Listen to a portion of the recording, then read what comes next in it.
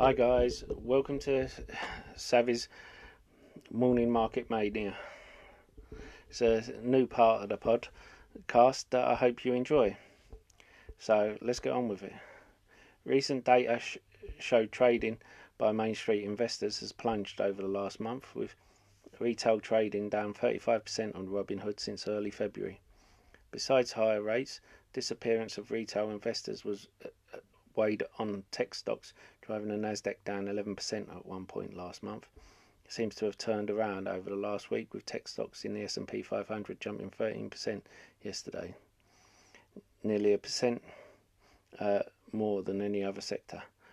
Other data is showing retail investors coming back, and with the enthusiasm that led stocks to strong returns last year. Sometimes bad news is good, at least for the market anyway. Stubbornly high unemployment claims released yesterday morning calmed worries in the market that an overheating economy would push interest rates up quickly.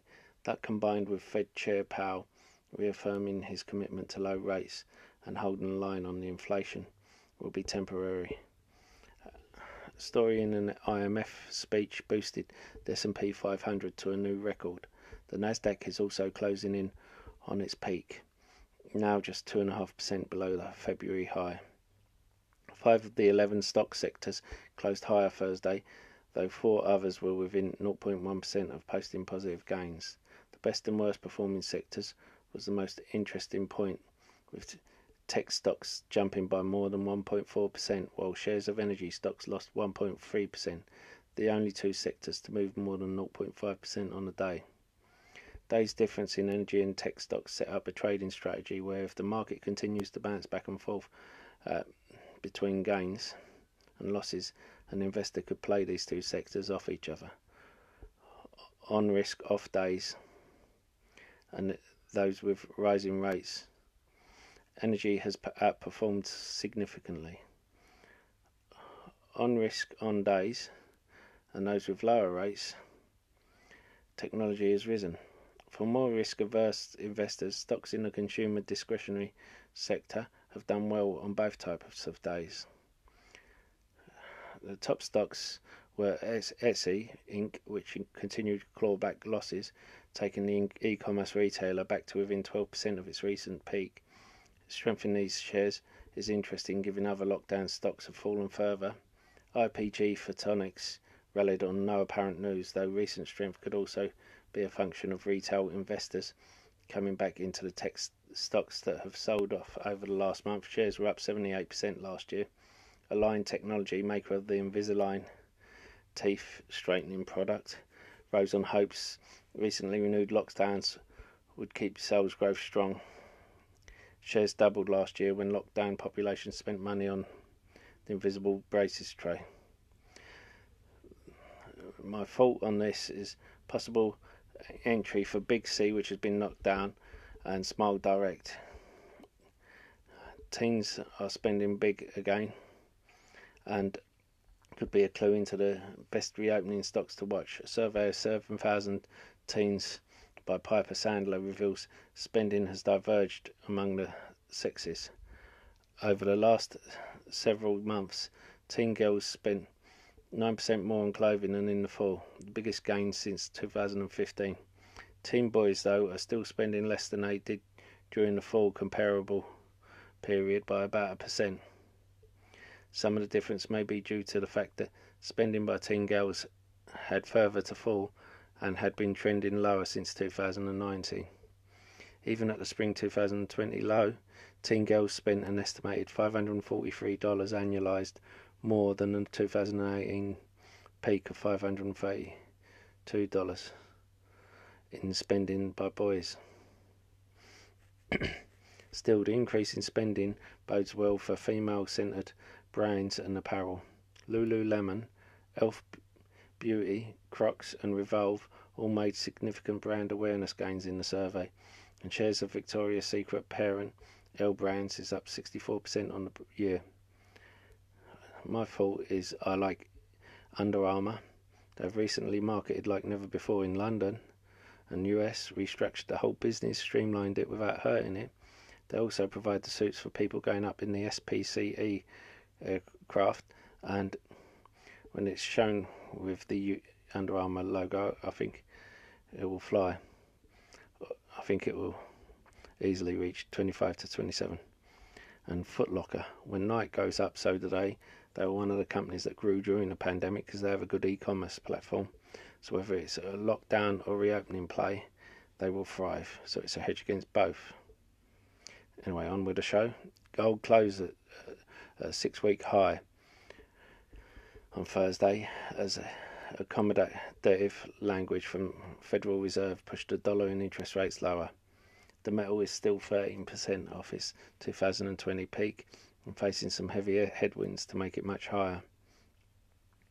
Interest rates fell on release of minutes from the Fed's most recent meeting, showing members still committed to keeping rates low for as long as possible. Comments by Fed Chair Powell on Thursday also helped to drive rates and the dollar lower, with Powell opening the door to more bond purchases by the Fed. Some analysts are calling for still lower interest rates and a weaker dollar, both of which would be positive for gold. But I just don't see it. Optimism for the economy recovery and stock market will draw money out of safe haven assets like gold, and economic growth as high as 8% is sure to boost interest rates. That kind of growth in the US versus more sluggish growth in Europe and Asia due to slower vaccine distribution will also cause the dollar to strengthen. Price of gold has considerable support, around $1,700 an ounce, and it isn't particularly expensive at $1,755 either, but is not likely to trade above $1,850 for a while. The price action over the last month has been a welcome reprieve for miners, but may not last long. The Wall Street Journal outlines 4 interesting and potential futures for investing, though none are very actionable just yet. Still, it makes for a fun read and something to watch for when these do open up to Main Street investing. Patronage to artists and athletes is nothing new. The rich have been funding works of art for millennia, but recently the investing community is getting in on the action. Big League Advance is a new investment fund paying promising athletes one-time and stipends for a share of their future earnings. A deal might include payment of $100,000 to a minor league baseball player for 1% of the future earnings. Another startup, STEM Disintermedia, is an online platform musicians can use to sell revenue interests in their future work.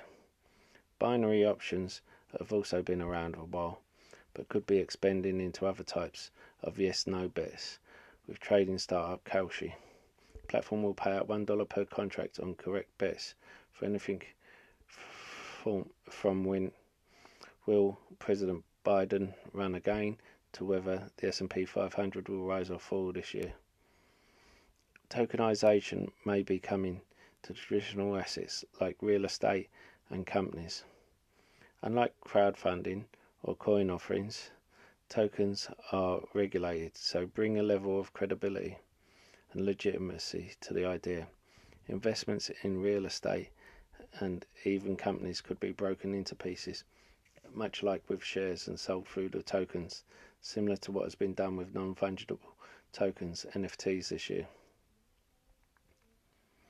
Water contracts on the future price of California drinking water started trading on the CME exchange last year. Trading volume has been light so far, but could increase as the sustainability and water scarcity became a bigger issue over the next decade.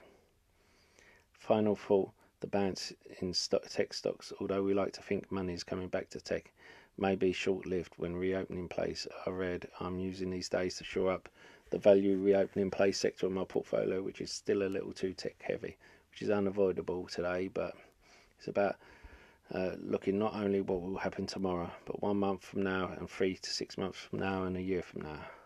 Thank you for listening.